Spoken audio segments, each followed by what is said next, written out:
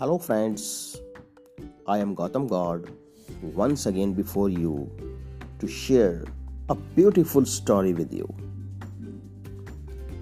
As a man was passing the elephants, he suddenly stopped, confused by the fact that these huge creatures were being held by only a small rope tied to their front leg. No chains, no cages. It was obvious that the elephants could, at any time, break away from their bonds, but for some reasons they didn't. He saw a trainer nearby and asked why these animals just stood there and made no attempt to get away.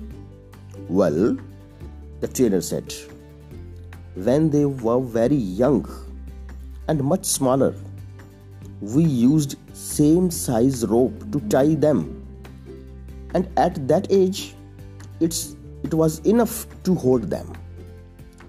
As they grow up, they are conditioned to believe they can't break away. They believe the rope can still hold them, so they never try to break free. The man was amazed.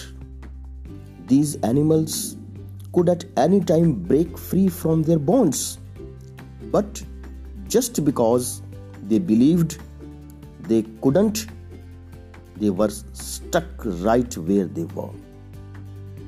Like the elephants, how many of us go through life hanging on to a belief that we can't do something simply because we failed at it once before?